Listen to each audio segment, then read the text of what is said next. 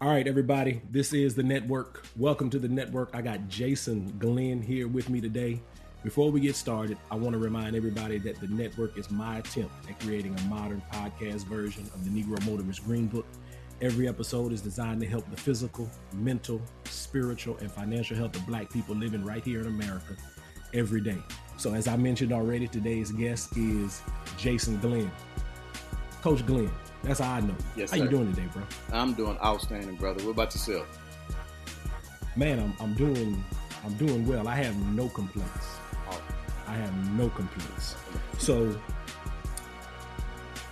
before we get started, because I know that you are going to intrigue some people. Mm-hmm. So if people want to just reach out and find you and get a little more information about Jason Glenn and get to know who Coach Glenn is, where can they find you? I'm predominantly on Twitter. I'm a big time Twitter guy. Coach J Glenn is my Twitter handle, man. I use Twitter, with so much negativity that people try to put out. I use Twitter to bring out a lot of positives. We concentrate on the negative so much. I try to use Twitter to bring them positive aspects. So I'm on there a lot, brother. I'm a Klein ISD employee, so hey, you can find me on there as well. Okay. So you are the Klein ISD Director of Student Outreach. So do me a favor. I want you to kind of first give us some background. Who is Jason Glenn? Where is Jason Glenn from?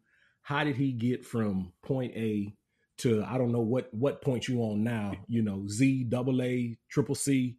But where'd you start and how did you get from there to where you are now? I tell you what, man, this will be a great Snickers commercial. You know how they say it's going to be a while. You grab them Snickers. So. Yeah. But I'm going to summarize it, man. I grew up in Humble, in a small, neighborhood called Bordersville, Texas. It's very, very small. Known back in the day to have a sawmill, predominantly African Americans. Annual. Did you say a sawmill? Sawmill. It was known as a really? Yes. It was very I'm going to do some more background on it, some checks on it, but I'm pretty sure we had some deep, deep slavery ties in my area. Because we had cotton, we had a whole bunch of those things back there. But I'm gonna do some more research. But the annual income, man, was $11,000 a year. Wow. Yeah, 10 brothers and sisters. Wow. Yeah, 10 brothers and sisters on a trailer home on cinder blocks. Okay. Man, grew up in the church. My mom, we had Sunday. That's when Sunday school was Sunday school. You get up and you go to Sunday school. Right. Being an athlete, you play on Friday, on Saturday. Sometimes you have games on Saturday, but no matter what's going on, you're not going to be late for Sunday school. So used to walk to church. Yeah. We all had to walk to church. All 11 of us. We all had the same thing. So let me ask you a question because I'm having little flashbacks of my grandmother's church in Mississippi. Mm-hmm. Did y'all have any instruments in your church, or was everything just straight a cappella? Man, it started off a cappella, and I remember we had a donor, and I remember there was a guy. I mean, he was like my goddad, named Mr. A.W. Jones. He actually has an elementary in Aldine ISD named after him. He actually donated and kind of started our church to become what it was, which is a very good church. So we started, man, everybody just, hey, even if you couldn't sing, you was there, Yeah. We had a church that was mandatory children's choir. So no matter who child you was in that choir. Every kid was gonna sing. So we had that, brother. Absolutely. Okay. Yeah, old school. Okay. That's old school. I can hear my grandmother now singing "Draw Me Nearer." Draw me near. That was, man, listen. Yeah. Keep going, Coach. Keep going. Yeah, no, I'm with you. We could be doing this all day. I grew up in the church, man. Like I said, I'm number 10 out of 11 kids from the same parents, Amos and Rosie Glenn. My daddy was known as AC. Everybody thought it was because he was so cool. But his name was Amos Cleo. So we just kept it that my dad was so cool, so they called him AC. He passed away in 2018. Great man, great parents. Like I said, I'm 10 out of 11 kids, man. I grew up in Humble, man, with the Aldine Nimitz. T went through the whole Aldine district. I was blessed. to get a full athletic scholarship, Texas A&M, playing football there. Played 4 years, 4 wonderful years. Received my bachelor's. I was blessed to get drafted in the NFL.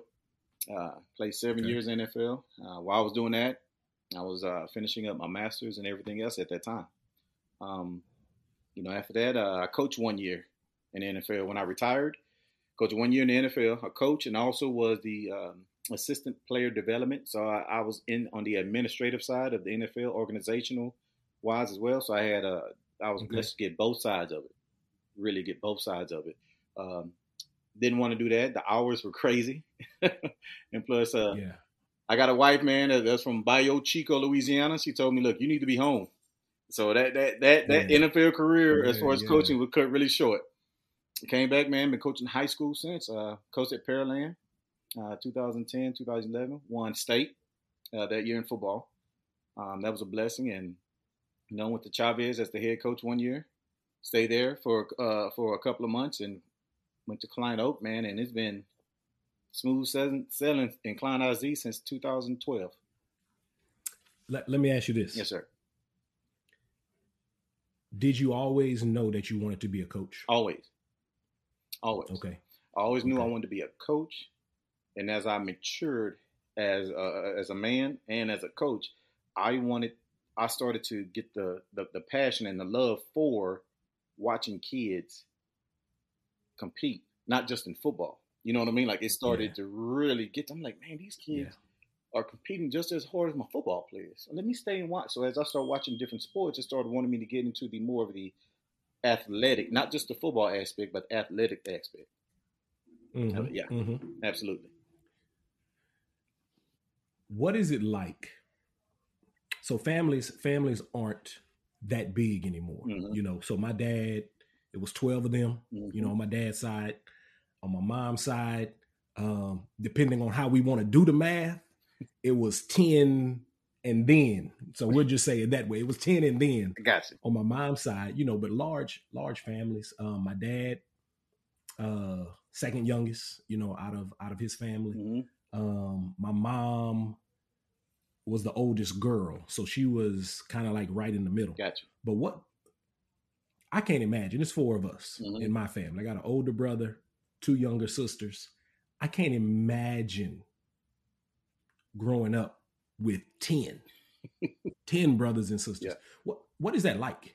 I mean, just for me, I want to know, what is that like? You know what?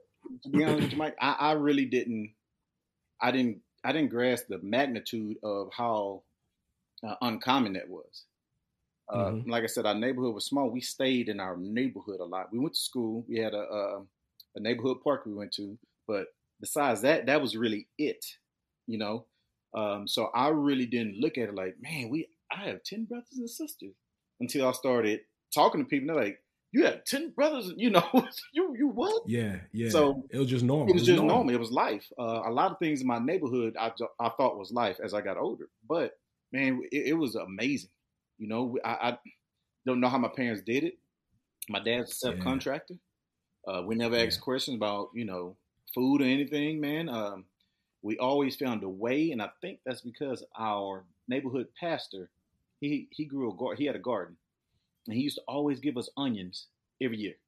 Like every week and a half, he'd bring onions, and we used to have government cheese. And so a grilled cheese and onion sandwich for us was normal. We like, hey, these are good. Yeah. We didn't know it was nasty. We didn't know. Yeah. So we didn't know. Like, as I grew up now, I tell my kids, hey, y'all want cheese and onion sandwiches? Dad, are you kidding? Like, that was like, man, we just eating cheese and onion sandwiches. All right, go outside until the street lights come on and you come back in. But it was awesome, man. We had our own football team, basically. Yeah. But it was, we always had something to do. We always took care of each other. We had each other's back. If you know you was messing with one of them, you're going back. Messing with all. You're going to mess with all. And if you got your butt whooped by one and the other 5 or 6 sit there and watch, those 5 and 6 are going to get their butt whooped at home. And then those 5 and 6, we're going to go back and get the 1. So we were very close knit. Yeah. That's good. Yeah. That's good. Man, shout out to your parents. Oh, yeah. Like, for real. Because I am amazed at how Like you said, I don't know how my parents did it. That is how I look at my grandparents. How I have no idea. Somehow, my mom's side, she got all of them into college. And my grandmother, she ran a daycare. She ran a daycare. My grandfather passed years before I was born. He was a master plumber. And somehow, man, all my mom, dad, aunts and uncles all got him into college. But going to my grandparents' house in Mississippi, my grandmother lived, the neighborhood was called the Bottom. Now, as an adult, you know what that means. Absolutely.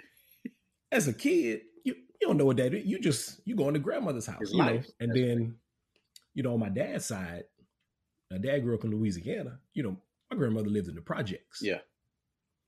So the, the government cheese. I don't know what this program was, man, but they used to give chickens. They used to give chickens so you can raise the chickens. Man, I remember my grandmother having the chickens, and we thought it was the coolest thing in the world. You get these little baby chickens. Yeah. We playing with them, not knowing that they're supposed to be raised, so that we can eat them. But man, the resiliency, man, of your parents and other parents to do the things that they did for us to put us in position to be successful. Because there are some things that I'll never know about. Yeah, me too. You know what I'm saying? Yeah. Because of the sacrifices, of our parents and grandparents. So man, that awesome. Huge shout out to your parents. Yeah. So growing up in Humble, Nimitz, let me ask you this. What is it about, because I want to ask you some football stuff, right? Okay. Because right? Yeah. What is it about football that makes football king? And I'm asking that, I think it was Ted Johnson, played for the Patriots. Yep, Ted. I know Ted. I remember hearing him speak, and I think he had been diagnosed with CTE. Yep. And I'll never forget him saying, I would do it all over again. He was like, if knowing that now that I have CTE, and I'm paraphrasing, of course, but the things that football has done for me, the things that football has done for my family, the things that football has put me in position to do for my family, he's like, man, I would do it all over again. So what is it? Because I'm not a football guy, right? I'm a basketball guy. Man, forever and a day, I'm basketball. I played baseball too, but I'm a basketball guy. Yeah. What is it about football that just makes football king? What is that drawing power? What is it? For me, I know this is going to sound cheesy. I have a couple, but this one sounds cheesy. If you look at any other sport, what's the highest number of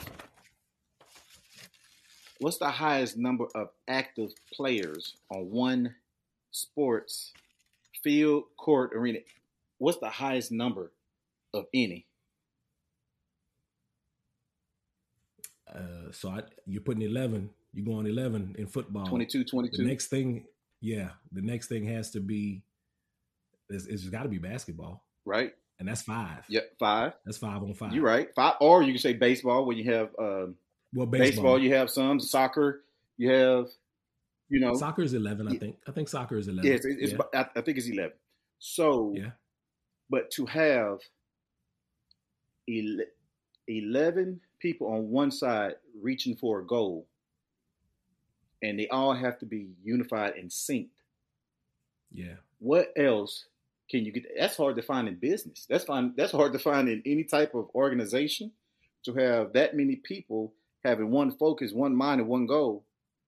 Do that. And that's the one thing that you can say, hey, not one thing, but this is the one thing about it. I never looked at your race while I'm trying to get this goal. Yeah. I never looked at you and said, man, he's white, black, Hispanic, whatever, and be like, I'm not going to play as hard. I'm not going to work as hard. Right. You feel what I'm saying? Like, because it's so many. Right. It's so many. Right. So just the teamwork, camaraderie, and knowing that the best feeling that's as far as my ultimate, but my personal feeling is, and I told my kids this when I was coaching them. I love being exhausted.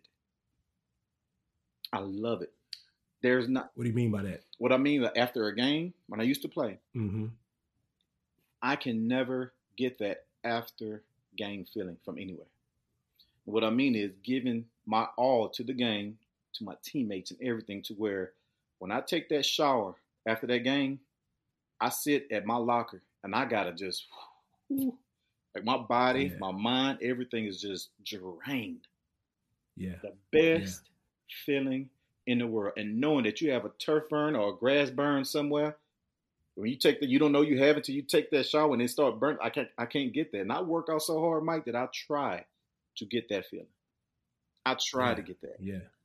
I can't fit. There's nothing else that can make me feel as though I gave my ultimate all.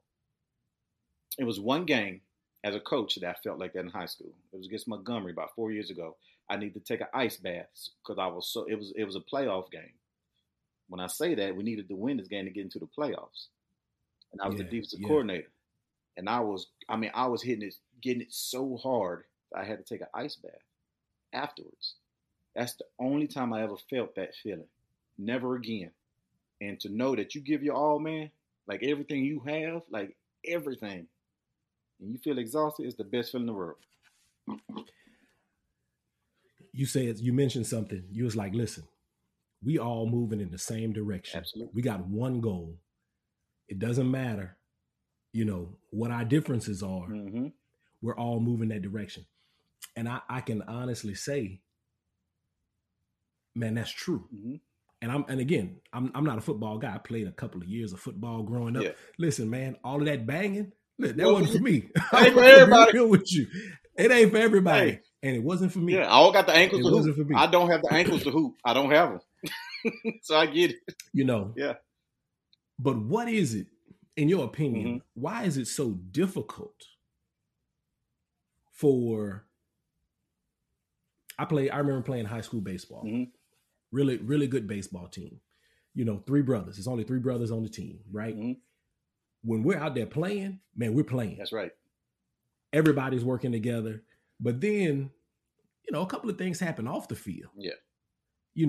That just unnecessary stuff, right? Unnecessary stuff, dealing with racially charged language. But when we're in between those lines, it's never an issue. Never. In your opinion, why can't we bottle that? We know we can do it, mm-hmm. right? Mm-hmm. Like, we know we can do it. It's possible because we always moving in the same direction when we're here. Why is it so hard for us to keep moving in the same direction outside the lines? And that is an amazing question. And the reason why, I'm not saying everybody has to be this, but when people tell certain people to shut up and dribble, when people mm-hmm. tell certain people to shut up and catch a ball and make a tackle, you're taking away some of the people that can actually make this country better, because we experienced what you're talking about. Now, the people that never, I'm not saying you have to be an athlete, but that's one, there's many facets, but that's one area to where it doesn't matter your religion, your race, or anything. They come together as one, and we realize that. So in my mind, if I'm owning a business, which I have before, I'm hiring athletes. I'm hiring some athletes, because you understand, I don't care about your race. I don't care about, but the people that never been in that, it's hard for them to see that. They never been in a situation to have that type of situation, to where they have to work together with so many different types of people in order to reach one goal. So when you tell people to shut up, or athletes to shut up and just play their sport, you're taking someone away that can help this country heal with the racism and other issues. That's real. Mm-hmm. That's real. I'm looking at my notes. I think the perception. So I asked you a few minutes ago, have you always wanted to coach? Mm-hmm. And you were like, yes. So I'm going to be real with you. The only thing I have some other interests. No doubt. but the only thing I ever really wanted to do was coach. Mm-hmm. But in my finite mind, in the little bit of wisdom I thought I had, I was kind of running from this dumb jock thing. People just gonna look at you as, coaches get to have this perception. Yes. But some of the absolute most brilliant people I have been around have been athletes and coaches. Absolutely. Absolutely. Do you, so the people who are talking about, hey, stay over there, shut up and dribble. Do you think possibly that maybe they believe that dumb jock myth? Because it's a myth. Yeah, absolutely. It's funny you said that. At work on Thursday, a coworker of mine, because she found out that I started my doctorate. And to be honest with you, okay, straight up honest with you, I'm a coach again. I'm just putting it out there. I mean, I know it's a podcast. I know what position I'm in now. I will coach again. You feel what I'm saying? That's going to happen. I'm not worried about who hears this. I'm going to coach again. But one of the reasons why I took this position, okay, is to let kids know and some adults know that athletes are more. We're more than just having a ball in our hands, making a tackle, shooting a shot, kicking the ball, hitting the ball with a bat. We're more than that. So for me, I'm one of the many athletes, coaches that see ourselves more. And being a coach is amazing. But when people say coach, they just put coaches in this part. They talk about the sport. Coaches is more than that, as we know. Right. I want to take the part that I know and you know as coach. I want to expand that. And what I mean by that, not too many coaches will have the two letters DR in front of their name. Right? It's true. It's true. It's true. I know a couple. So when that happens, they're going to see we're going to help change the narrative, the myth of what we are perceived to just coach a sport and go home. We don't teach as good as some of the best teachers are coaches, and we know that, right? That's right. And that's true, because the first thing is this. It's not that we know our content better than whoever else. It's that relationships that we have built with those kids. Because at the end of the day, when I was a teacher, I had to teach IPC and chemistry. I had to balance equations in chemistry. So when I wanted to balance equations, I didn't do the normal balance equations. No. So what I did, I said, hey, my ballers are over here. My haters over here. In order for me to balance these equations, what does a hater want? Hater want what a baller has. So I'm going to take from this side. And them kids picked it up just like this here. That's good. Listen, I might be able to go, if I'd have had you as a teacher in chemistry, I might not, because listen, this was my eyeballs when I was in chemistry.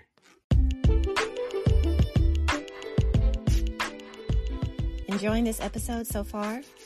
Make sure you never miss an episode by subscribing on Apple, Spotify, Anchor, Google, Breaker, Radio Public, or Pocket Casts. Now back to the show.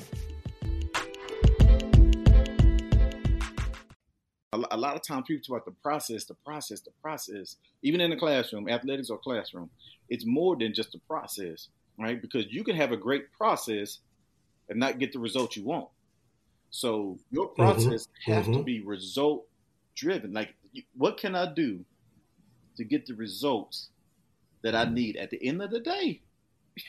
What can I do to get this kid to pay attention? What can I do to get Michael Pragine to not do this in chemistry? What do I need to do? I need Mike to come up here with me. I need to put my arm around Mike up in the front of class as we teaching together. That ain't my process, but guess what I'm going to do? I'm going to do it to make sure Mike Pragine understands his chemistry and I got his eyes on me and his attention is on me. So that's why coaches are great teachers. I agree. Yeah. And it's not necessarily because I have other teachers say this, well, y'all can make them run, and I just kind of laugh it off, because ultimately the goal is not to have to consequence a kid. That's right. To get them to do what we want them to do. Right. That's not the goal. We really, you gotta have the buy-in. The relationship building is huge. Coaching is a calling. Mm-hmm. Coaching is a calling. Coaching is a ministry. I had to have somebody really explain that to me, so that I could truly 100% understand. Because I used to think, excuse me, and this is me. I wanted to get into coaching. My kids were young. Mm-hmm. It's going to take so much time away. My wife and I were involved in the church. So it's like, I know how much time coaching is going to take away, but we involved in church. And I looked at it like I had to make a choice. Mm-hmm. Okay, God, I got to choose between working in the church or working with children. And then it was a lady named Angela Williams. She worked with FCA. She really had to break it down and make me understand that coaching is a calling. Coaching is ministry. Right. The number of lives that you are going to impact with what you do on a daily basis, you can't put a value on that. Absolutely. You cannot put a value on that. So I want you to talk about your why, because I know what you did with coaching was a result of your why and the things that you're passionate about. So do me a favor, dive into that for me. My why, as far as coaching, and what I did is with kids. I mean, I have a true passion to help kids become something they never thought they could be. That's the first thing, The second thing is to help mold them into something that's great. Now, people say, hey, coaching, as long as they're a productive citizen, and I get that. And I'm all for that. I am. I mean, I understand what you mean. I don't want any of my kids just being a productive citizen. I want my kids to make an impact, not just an impression. That's my one. You know what I mean? I want people. One of my main things were when a kid leaves Klein Oak. This is when I was at Klein Oak. When a kid left Klein Oak, I wanted a kid to get hired, not because of what college they went to, because they say he went to Klein Oak High School and he was an athlete, or she was an athlete. I want to hire him because of that.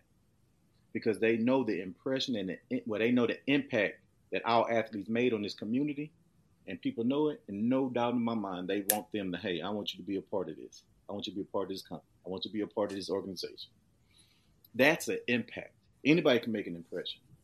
Okay, and sometimes the impression does do some great things, but an impact on somebody is so much bigger.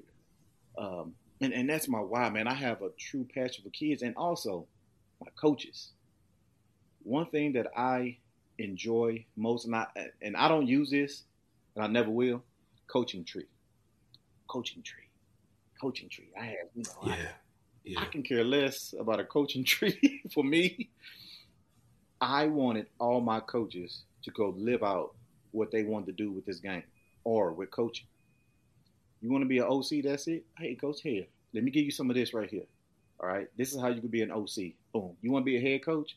Here you go, coach. Here's the ingredients of you doing it. So let me help you fix it so you can be that head coach. You want to be athletic director? All right, coach. Here's some here. Get some of this. Get some of this this smoked paprika. Get some of this garlic powder. Here's some of this. I'm giving you, and because I want them to go do something greater. And the reason why, because what our programs as an athletic department will stand for, I know that person had bought in, and that's to make great young men and great young ladies. So I know if they do that here, and they want to go be a head coach, guess what they're going to bring with them? That same type of mentality. So now, not just Klein Oak, but wherever school you at, so now we doubled it. I got another coach one, now we're going to double it. Triple it. That's right. So you see what I'm saying? So, I don't groom, I don't want to say I groom coaches, but I assist them in getting to where they want to be. no matter what stage of coaching that they want to get to. That's another one of my whys. I love it. Is that common? Absolutely not. I can say that I have been under coaches before who cared about their own wins and losses. I have seen a coach leave his overall record on the board before he left the school before. Wow. Yeah. So I want you to, so first, for people who are watching by YouTube, I really appreciate y'all. Make sure you hit that like button and subscribe. If you're listening by podcast, especially if you're listening on Apple, I need you to go ahead and give us that 5-star rating. Right now, you're listening to Jason Glenn, the Director of Student Outreach in Klein ISD. Coach, you mentioned something. You talked about making an impact versus an impression. Mm-hmm. For people like me, mm-hmm. If there's people out there watching or listening like me, and they need you to break it down a little bit more, do me a favor, break down that impact mm-hmm. versus impression again, because there may be some people who, the old saying is, you want to make a good impression, mm-hmm. right? And some people may leave it at there, mm-hmm. So do me a favor, break that down for me, that leaving an impact versus just making an impression. The impression part is what people think of you, right? Is what they think. Oh, you make a great impression. It's what they think of you. Mm-hmm. The impact is how people truly feel. I'm going to make you feel. Oh, that's good. See, I'm going to make you feel this way. Impact, I'm going to leave you with a feeling. Now, sometimes impact is not always positive. We know that. That's life. But an impact right. is how I'm going to make you feel about me just by the things that I have been taught. The way I go about my business, my character, my integrity, the way I run, the way I am every day. I'm going to make you feel this way about me. I don't want you to think that I'm this way, because anybody could think anything about anybody. But an impact is so special because you can make people feel a certain way about you. An impression can't make nobody love you, right? If I made an impression on my wife, that Bayou Chico, Louisiana woman, if I made an impression on her, I would not have this thing on my finger.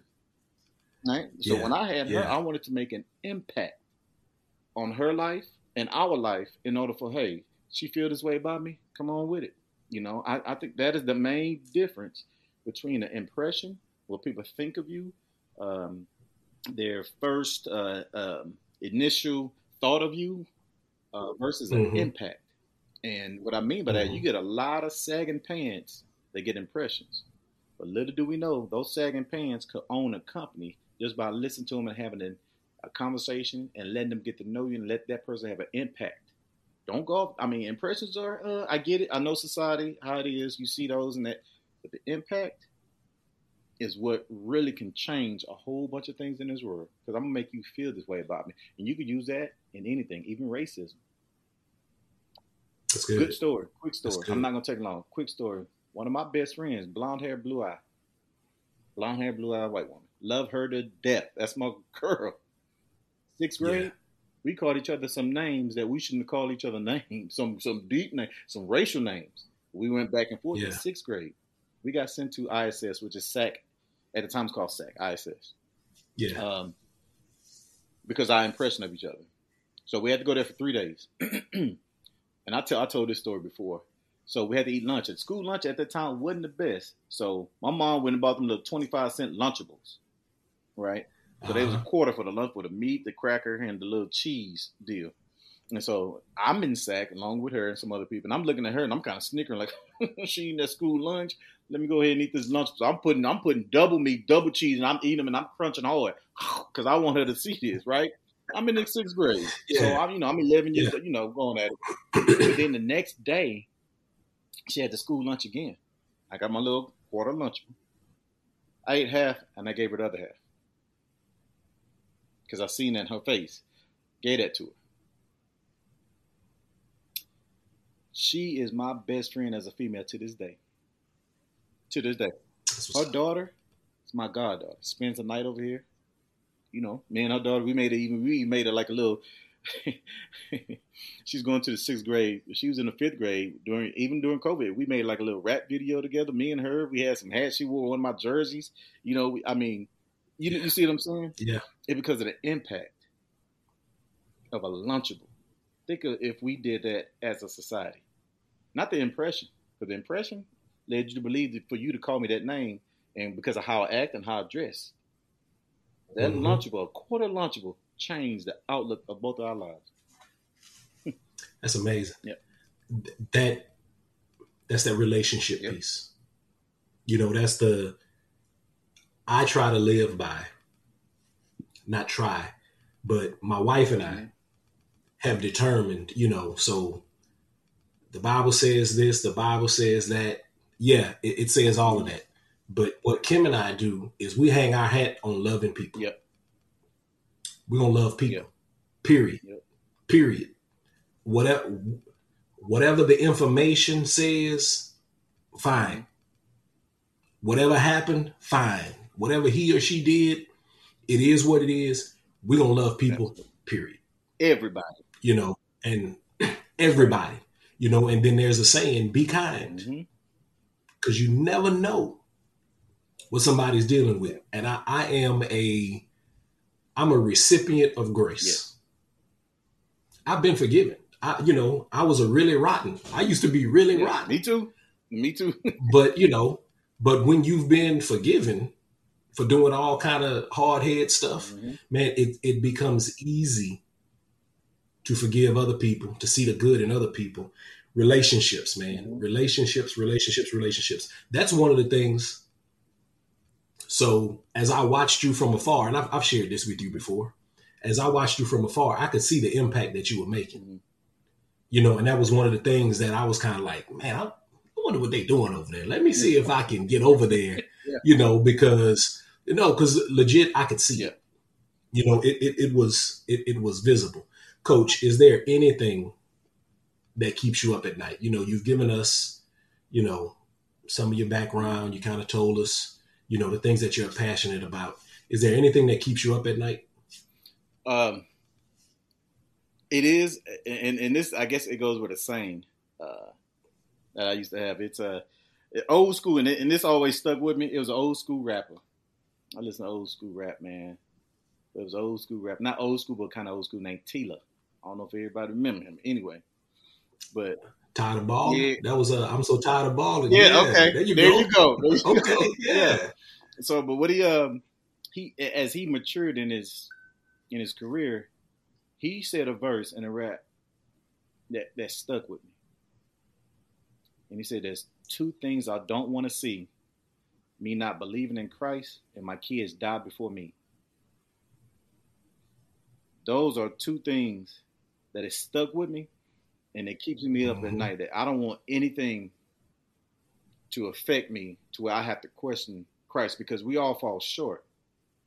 We all fall short. And sometimes you can be like, God, why me? Or God, why did this person was so good? Why can't the person that actually robbed the bank, how come that person didn't get hit with a straight bullet instead of the person that's living for you? You see that? You know what I mean? Like it makes you, anything can make you question, because when you have emotions and feelings, it can make you question anything. But after you get out of your emotions, you believe, you know, right now, his purpose is undeniable. Right? And right. And for my kids, I don't want to feel the pain of any parent. I know parents have gone through this. I will be absolutely crushed if I have to bury my kids before I'm buried.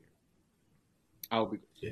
That is something that when I say out of my life, I'm around 97% to 95% complete with everything that I have dreamed of that I wanted to do. I am a very blessed man.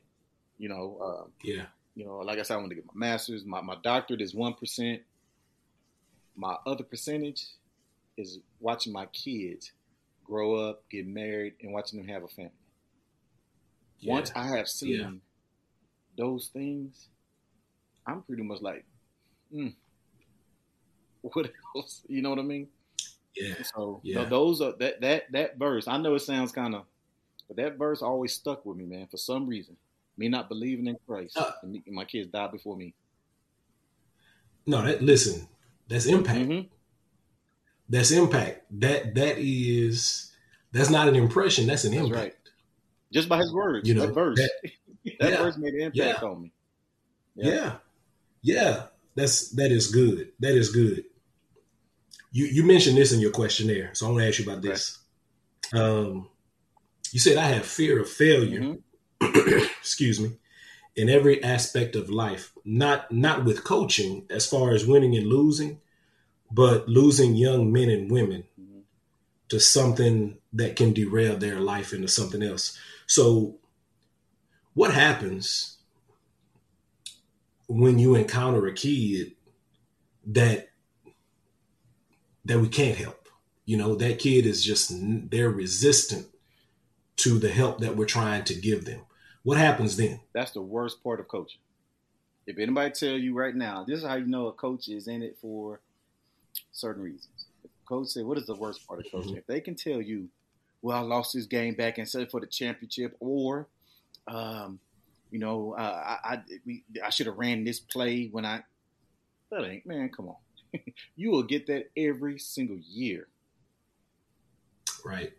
But when you say, I lost a kid, because when I lose a kid made the choices. I'm all about accountability. Kid make the choices. Mm-hmm. Especially as coaches, when we give them the standards and the expectations repeatedly and consistently and show them that. The worst feeling in the world is losing a kid for the betterment of the team. I don't want to say betterment, for the to make sure that the program that you're running or athletics still believes in what you're teaching. I don't want to say betterment. Yeah. I don't losing a kid. Yeah. I don't think it'll make you better. People say, "Oh, well, this kid, you got to go and make the pro." No, because you lost a kid. Because without kids, you don't have a program. Yeah, kids are the program, right? Yeah. That's right. You know, that's right. It's true. So I have lost a kid that I have put so much work in, because I'm talking about everything. Only thing I didn't do for the kid was allow the kid to live with me, because I have a daughter, and I don't want. Then they both went to the same high school, and I don't want how that can be. Rumors. No, she's not gonna go through that. I'm talking about everything. Giving this kid every single thing that I can absolutely give a kid, and it didn't work out. To this day, and the best part about it, we still talk. I had to let him go from the team. We still talk. He wished me happy birthday. So that's what's up. I didn't make an impression on that kid. I made an impact, but without that part, that is the worst thing, because I do believe you have to let some kids figure out, look, man, you got to be accountable for this. Mm-hmm. And you give them chances. Of course, they're kids. You give them. But if they still don't adhere to the expectation and the standards of what we have been giving you, it's kind of like when freshmen, I have so much patience with freshmen. Freshmen can mess up all day long. I'm not going to lie. Freshmen, they can mess up all day long. They can. That's real. Yeah, that's real. Because again, they have not been in your guidance of the program to reach the expectations or the standards. That's hard to do for a kid. I don't care. It takes more than a year. That's right. Coaches always say, I need 3 years to turn around my program, or 4 years. So if you want us as an athletic director, if you want me to give you 3 years or 4 years to turn your program around, how come you're not giving that kid the same thing, Coach? That's right. That's right. Coach. That's right. So I think it's that's the important piece, man. If they're not talking about kids and anything else, that's my fear. That's my fear of losing them to the streets, to drugs, to alcohol, to whatever. That's my fear, and it hurts more than anything, because I have lost a kid like that. It hurts more than anything, to knowing that hurts. That's my biggest fear. Yeah. I know that people have no idea how hard it is to be a coach. And then I'm going to say, to be a coach, but then to be a head coach, then to be, a campus athletic director. The hardest thing for me, I dread this, is cutting kids. We only have this many uniforms. Yeah. You know, so we can't keep everybody. So I have gotten to the point, I've been called soft. Oh, coach, man, you soft. Yeah, whatever. Because when a kid comes in, so what you said about freshmen is real. Mm-hmm. All right, so freshmen, they all they're gonna do is mess up. That's it, coach. They it could be the most talented kid in the program. They 14, 15 years old. They gonna mess up. The teacher gonna email. Yep. Yeah, it's something is going to happen, but as those kids get older and they learn that you love them, one. That's right. Right? And that the things that you're asking them to do are gonna benefit them more than anybody else. So they're doing the things that you're asking them to do. And then it gets to a point where, and I coach a small number sport. Basketball is not a big number sport like football. So one of the hardest things is, okay, this kid has done everything we've asked him to do. That is the hardest thing. I coach young women, so I have, I've coached 3 for sure that became pregnant during the season. Yeah. And that's a difficult thing. Absolutely. But what do you do, man? You keep loving them. That's right. You keep loving them. You make sure you buy them some Pampers. You check in on them. You make sure that they come back to games. My favorite thing is when they come back. Absolutely. They come back to see me and they bring those babies. Man, bring those babies. Right. Let me see them. Right. Because the hardest thing to do, and you said it, is we don't want to lose kids. We don't want to lose kids. So I don't know if people realize how difficult. No, let me say it this way. I don't think people realize the things we go through to keep kids. That's right. Let me say that, and it's not about playing time.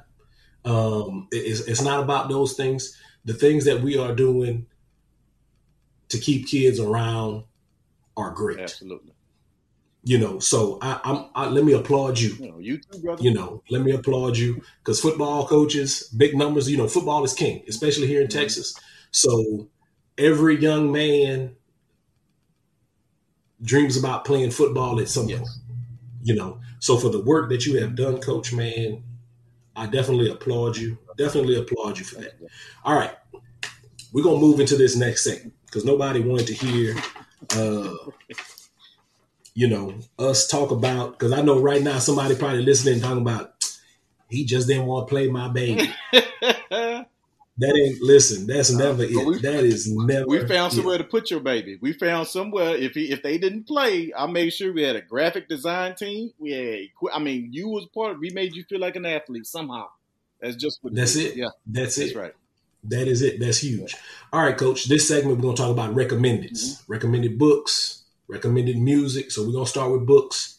What are you reading right now? Do you have any books that you recommend for our listeners? Leaders Eat Last. Oh, okay. Leaders Eat, man. And the thing about it is, what the title says is what it is. What the title says is what it is basically saying.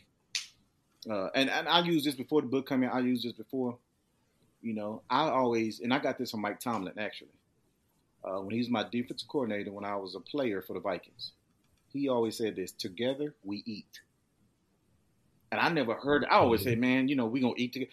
But think of how powerful, when you switch those words around, same words, we eat together.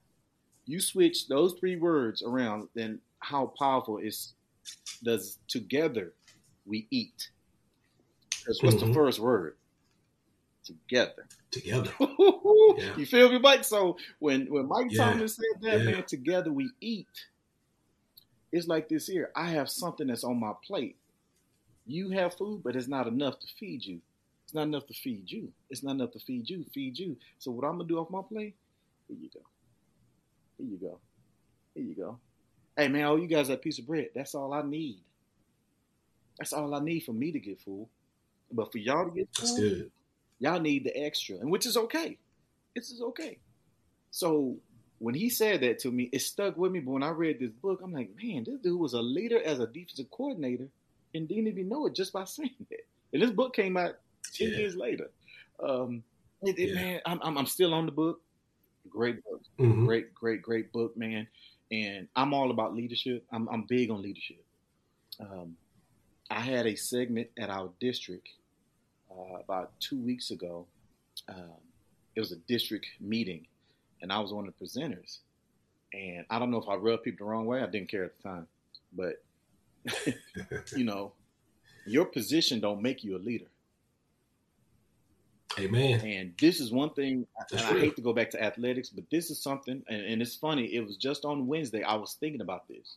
I had a free time to myself. I'm sitting here thinking, I'm like, in Texas, we give the athletic coordinator title, position to head football coaches. I know at some districts and some schools, that head football coach, the head basketball coach, the head softball coach, the head volleyball coach can run that athletic coordinator position better than some head football coaches. Why is that?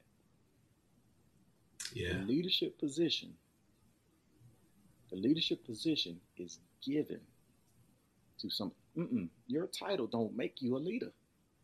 Are you making people around you better? Are you making the programs better? Are you, more importantly, a couple of things. Are you making the school better? Are you making that community better? One of my greatest compliments is a parent told me, Coach Glenn, you're like an ambassador for the Klondike community. He didn't say football. Yeah. He didn't say the school. Yeah. So when that can happen, not bragging, but when parents can feel that and say that to you, you know leadership is something that you worked at and you earned it. Not because I'm a head football coach. No.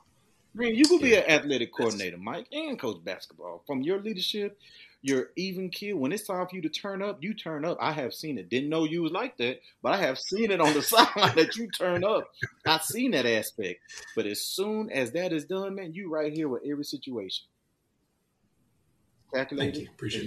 You're gonna make the right choice. You're gonna say, hey, this is what we need to do. Okay, I need you to get better. Coach, you want to get better? This is what I have. Let me give you this. Like, you see what I'm saying? But it's a position that is thrown out because of titles.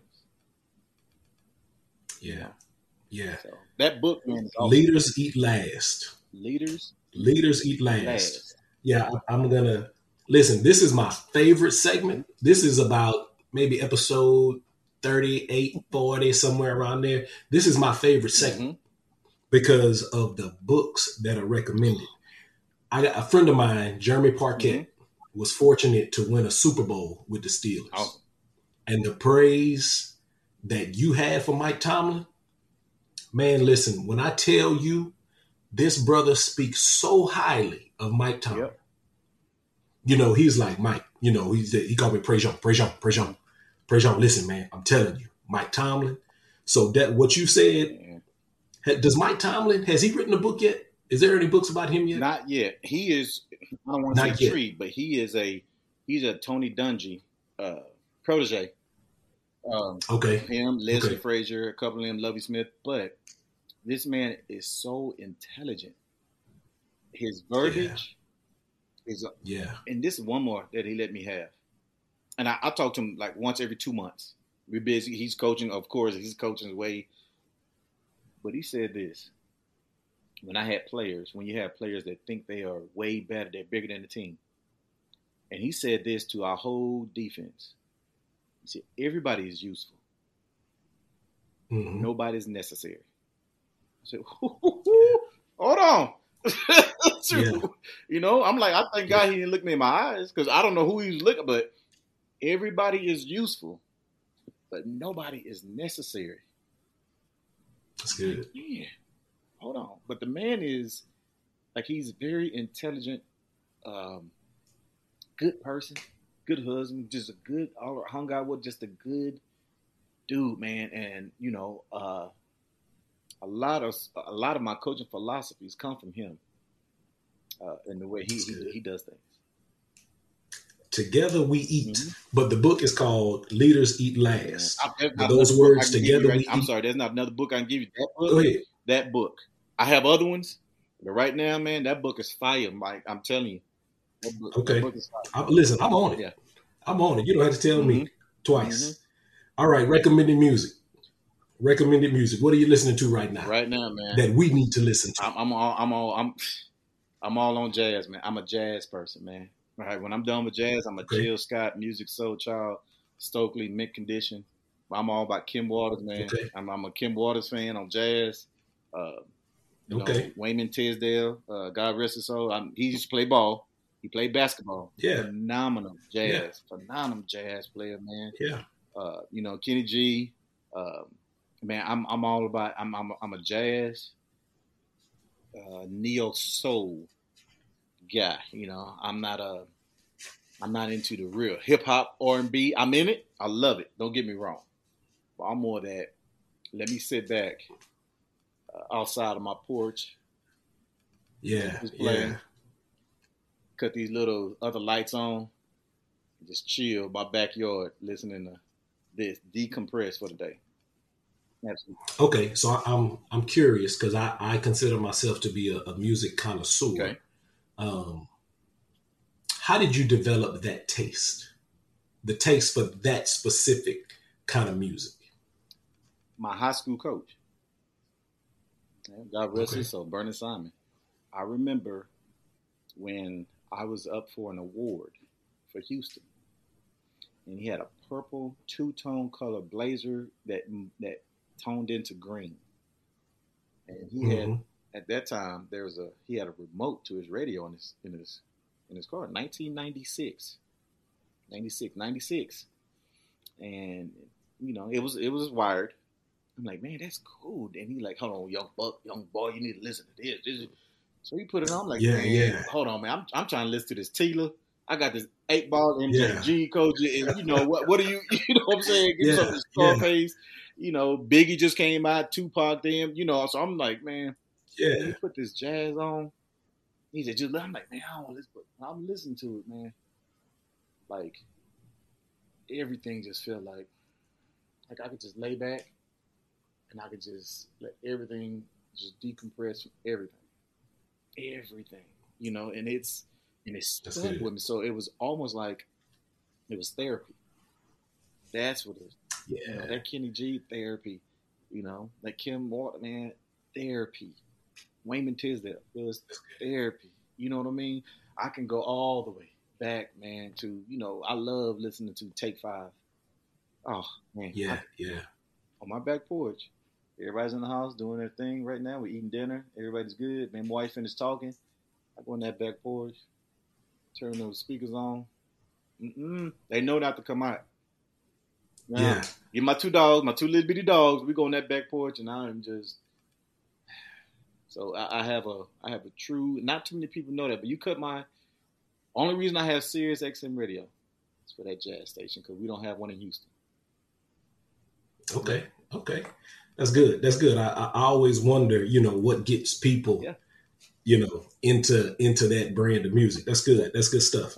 No, I know you're not a big podcast guy, so that's going to run us right into this lightning round. Awesome. So I got about 10 random questions. Now, I thought of a couple that I didn't write on here, so you probably going to get more than 10 questions. You good with that? Whatever you need, brother. I'm here, brother. All right, here we go. So this first question I ask everybody. If you could have a superpower, what would it be and why? If I could have a superpower, what would it be? It would be the ability to heal all sick people. Okay, that's a good one. I didn't write this one down, but I thought about it. So I think the movie was Varsity Blues or something. They talked about snot bubbles. Are snot bubbles real? Is that a real thing? Absolutely. University of Texas, 2000. I got blindsided. Yep, my first one. Oh, man. Yep. All right. Best advice you ever received? The best advice, well, it was kind of the golden rule. Treat people how you want to be treated. That's the best advice. That is. Yeah. That's good. All right. Would you rather have one real get out of free jail card or a key that can open any door? A key that can open any door. Okay. Ice cream cone or a snow cone? Ice cream cone. Talking or texting? Talking. If you could have played football in any era other than the one you played in, what era? I would do now because college athletes are getting paid. There it is. There it is. That NIL. It's real. If these kids, listen, hopefully they got wise people around. Absolutely. Hopefully they got wise people Amen. around. All right. Your house is on fire. You can only run back in and grab two things. What two things you grab?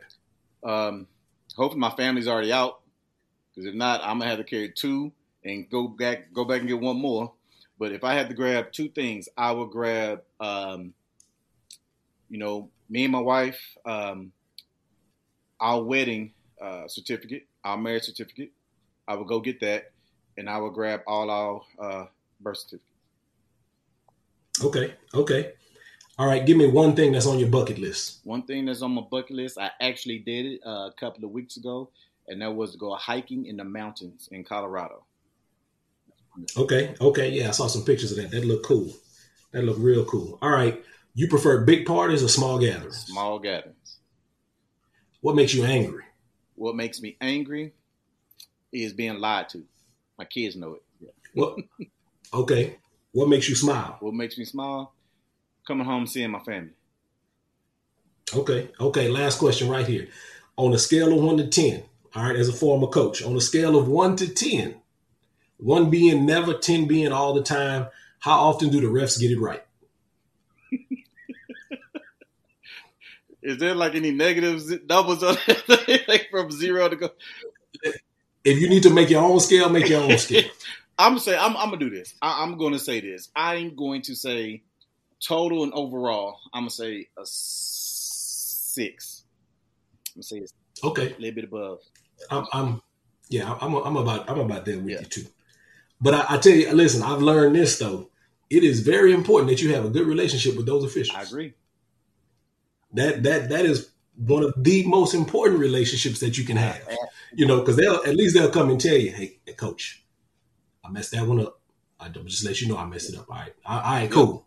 I'm gonna let you make it. That's why they always use my office after the game. You have that water, that Gatorade, anything. Y'all need anything? I give them the good stuff out of my office. Yeah.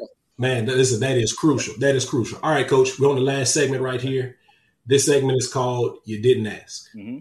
You didn't ask. Okay. This segment, you get to give any unsolicited advice that you would like to give. Nobody asked, but you're going to give it to them anyway. Hence, you didn't ask. So what unsolicited advice do you have for us? I would say don't let society raise your kids. And don't let society raise your kids in anything else. And I would say this is something. No matter what you're doing now, no matter what your aspirations are, don't give people a reason to say, see, that's why. That's good. Don't give people a reason to say, see, I told you, that's why. No matter what the situation is, don't give them that reason. That is excellent. That's excellent advice. Coach Glenn, brother, thank you for your time. Man, I really appreciate you agreeing to do this. Thank you so much. I appreciate it. Thank you, brother. Anytime, man. And I just want to let you know, man, I appreciate everything you are doing. Not just with coaching, man, just with everything, man. You are like Sasquatch in a lot of cases, man. You heard of it, but you never see it. So I appreciate you, brother. I appreciate it. Listen, everybody watching and listening, this is the network. Again, this is my attempt at creating a modern podcast version of the Negro Motorist Green Book. With each interview, we're building a network of talented professionals that you can reach out and touch. Reach out and touch this brother. Reach out to him. A lot of wisdom. You just heard from him. Remember, every episode is designed to help you in 4 ways: physically, mentally, spiritually, and financially. Subscribe to the network. You never know. You might need it. Amen. Coach, thank you, brother.